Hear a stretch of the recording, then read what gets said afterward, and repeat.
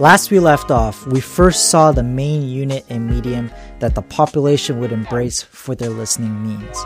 We realized that we did not, as a majority, care much for recording things ourselves and leave those to the professionals. This would lead to what many would call the golden age of the music industry, and why many of the symbolisms today still reflect over the series of decades that we will cover today. Welcome back, guys, to the part 2 of the history of music reproduction. Over the next few decades, records would improve in durability and, more importantly, size.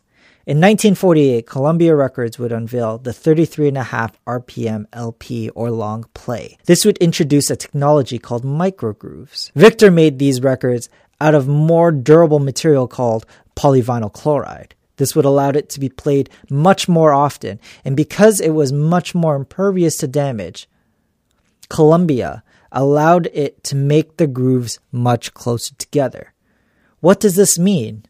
It finally means that you can fit a 10-minute long song by Led Zeppelin. As trivial as that sounds, this meant a lot. Many records before this technological change, you can really only hold a few minutes of a song per side. But this new technology would add so much more to each side of the record, able to hold 4, even 5 songs, with an overall capacity of about 20 minutes per side. Before this, many songs were constructed, keeping songs at a short duration, not allowing for much dynamics or depth in that song, which was fine for the most part.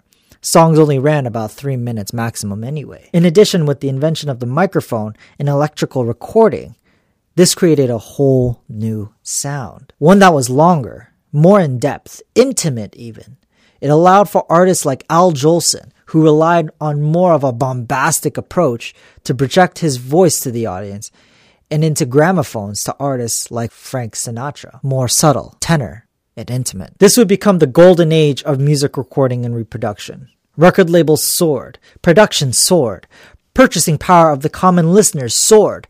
Everyone wanted some music. It would allow bands to create more of a narrative in their music, as mentioned before. Would allow artists like Led Zeppelin to create epics in their album. Would have artists create concept records where the story spans further than just one song, but for the entire record. Life was truly great in these times, and technology would further push the audio quality. There would be another form of audio technology that would first come about in the late 1920s. Magnetic tape would be first introduced in that time, invented by Fritz Fulmer. However, due to the looming war and resulting of the Second World War, this was not introduced globally. Mainly kept as a state secret by the Nazis, the use for it in music wouldn't be adopted until after the war. And this would bring, much like the LP, large opportunities to the artists. It now allowed artists to record, erase, and re-record their takes. This would increase the overall quality of songs. They would be more precise and not lacking in mistakes. This would also allow audio engineers to be able to cut and edit music for the first time. The word cutting has 2 meanings, one being the actual cutting of a record, which at this point was normal. Sound coming from either the horn of a gramophone or through the microphones that would then get cut into the record live. It can also mean cutting the actual tape. It would again allow engineers to further increase the quality, edit that snare hit. In addition to multi-tracking devices, music has come a long way since Edison. This would bring in the introduction of the cassette tape and the 8-track in the 1970s, bringing the consumer another way to digest their own music. Records, although great, can only really be heard in a static environment. They couldn't listen to their favorite record in a moving car or on the go. This would allow consumers to bring their compact cassette tapes that didn't take up a lot of space to be played in a Walkman or in their car. This would also allow consumers to record their own music easily. They can simply buy a recording unit much more ergonomically friendly than Edison's contraption. And better than cutting their own record, consumers can pick and choose what songs they would like to listen to in their own tapes, creating the mixtape, a compilation of songs selected by the recorder. Again, something that we take for granted today, but back then was huge. Not until the days of Edison were people really able to record their own music. This would allow artists to become their own DJs, and although glossing over it, would bring in the culture of reusing tracks to create something new and something different. And that would be DJing, disc scratching, bringing in artists like Grandmaster Flash. Although they wouldn't use cassettes, it would be the culture of recording their own playlists to create this culture of being in control, would allow this idea to fester and to allow DJs to flourish. And this is in the point of time we are now entering the decline of the music industry. During the late 20th century, music now enters the digital age. With the introduction of the DAW, the digital audio workstation, it would allow insane amount of creativity after recording instruments. Magnetic tape, although it allows people to cut, edit, and erase, the tape would degrade and was expensive. Digital recordings can almost virtually be infinitely be able to be edited, deleted, and re-recorded without any degradation of the quality. Music was now recorded digitally, audio being sent from the microphone, converted into an electrical current, then being read by a computer, translating it into a series of ones and zeros, only then to be reread and reproduced on a speaker to create the sound that it was recorded as. This would allow almost any kind of software plugin for computers to be able to be used to change sounds, to augment audio, to create a much more different sounding track if they so wished in such an easy way. One of the bigger changes would be the introduction of the CD in the late 1980s and early 1990s.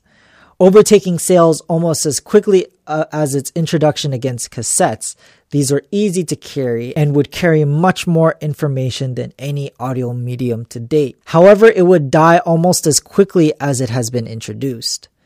Almost a decade later, a company called Napster would form in the late 1990s by Sean Fanning and Sean Parker. Initially to allow their friends to share music, it would become one of the largest threats to the music industry since the PMRC. The file sharing service allowed users to use a peer-to-peer file service where users can allow other users to download an MP3. Now, one thing to consider is why would something like Napster blow up? One can easily say that it was because it was free, but I believe that the environment was ripe for something like Napster to thrive. At this point, music mediums have gone further and further in developing a product that can hold more and more music. Somewhere down the line, quantity usurped quality. And when someone needs to pay $20 for a product where they were only going to listen to 1 or 2 songs out of the 12 or 16 songs available, this would turn a lot of people off. Hence the allure of Napster. Download only the songs you love and listen to them free of charge. This would result in numerous lawsuits against peer-to-peer companies as well as the consumers. Many downloaders were getting hit with lawsuits by commercial artists and record labels for illegally downloading their songs. However, the damage was already done, and the height of the golden age of the record label would quickly hit rock bottom. There are efforts to correct this. Digital sales would begin, with companies like iTunes to allow people to purchase single songs and have it be available digitally. However, this did not allow the recruitment of the loss for the album. And now here we are. The days of peer-to-peer are gone. However, in its place would bring in a hope for the record companies: music streaming. The idea is to buy a subscription and listen to music from the cloud. This is allowed due to multiple factors. One is that people carry devices that are pretty much a fairly powerful mobile computer. Before, people would have to carry MP3 players, a separate device to listen to their music. However, because of this more powerful device, it would allow the user to do multiple things on one device. It would also come to a point where internet was so fast that it would allow phones to listen seamlessly to audio through internet servers. This would also bring in companies like Apple Music and Spotify to thrive. It would also show that the idea of free music is not what's alluring. It's something that's convenient, something that's served for the consumer. People are willing to pay for their music as long as it's convenient for them. This would be the biggest resurgence of the music industry in a long time. But the environment has changed. Algorithms of music subscriptions dictate the style of music. For artists to get paid the user subscription and listens, it needs to be played in full. Because of this, songs are now on average shorter than before, to have it end quicker, to get that full listen. This creates more of an environment for the single. Long gone are the days of the deep album cuts or concept albums. Playlists are created where one or two songs from one artist are being played. Looking back at it now, it was a wild ride. From Edison to Pro Tools, music has been influenced by the technology that it was given. Songs got longer, shorter, the depth changed, quality changes. All these things create a means of output, and more means of output would create much more variety of it. It is also amazing how much technology was created in such a short amount of time. From the late 1800s to around 1950, the technologies of the gramophone, phonograph, magnetic tape, electronic recording were all created.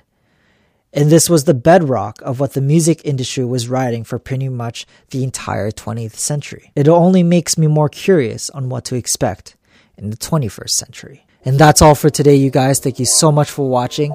This has been a great and long and strenuous few weeks of researching this, but I do not regret it at all. The amount of information and knowledge, it's just so interesting on how far we've come in something as simple and trivial that we think of as listening to our music. I'll see you later.